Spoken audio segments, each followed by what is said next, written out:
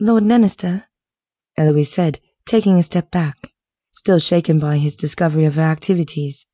She found it hard to think clearly. Her stomach churned. Gerard, my name is Gerard. I would very much like for you to use it, he said simply. He stepped towards her.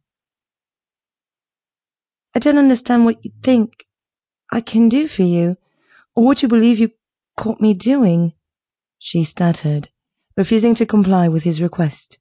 He came closer, too close. She couldn't breathe properly. Annoying her to no end, he smiled faintly at her discomfort. But I can assure you I have done little and no little else. But I do know what the tongues outside these doors will do if we exit together arm in arm.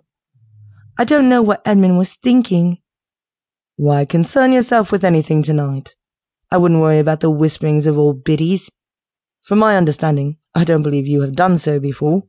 Tonight let us enjoy your sister's happiness. Come, he said, offering his arm. Hesitating, she patted down her ruffled dress. Then her hand instinctively went to her hair. His hand met hers, pushing a rosebud back in place. He held her hand and placed it on his arm. You look quite lovely.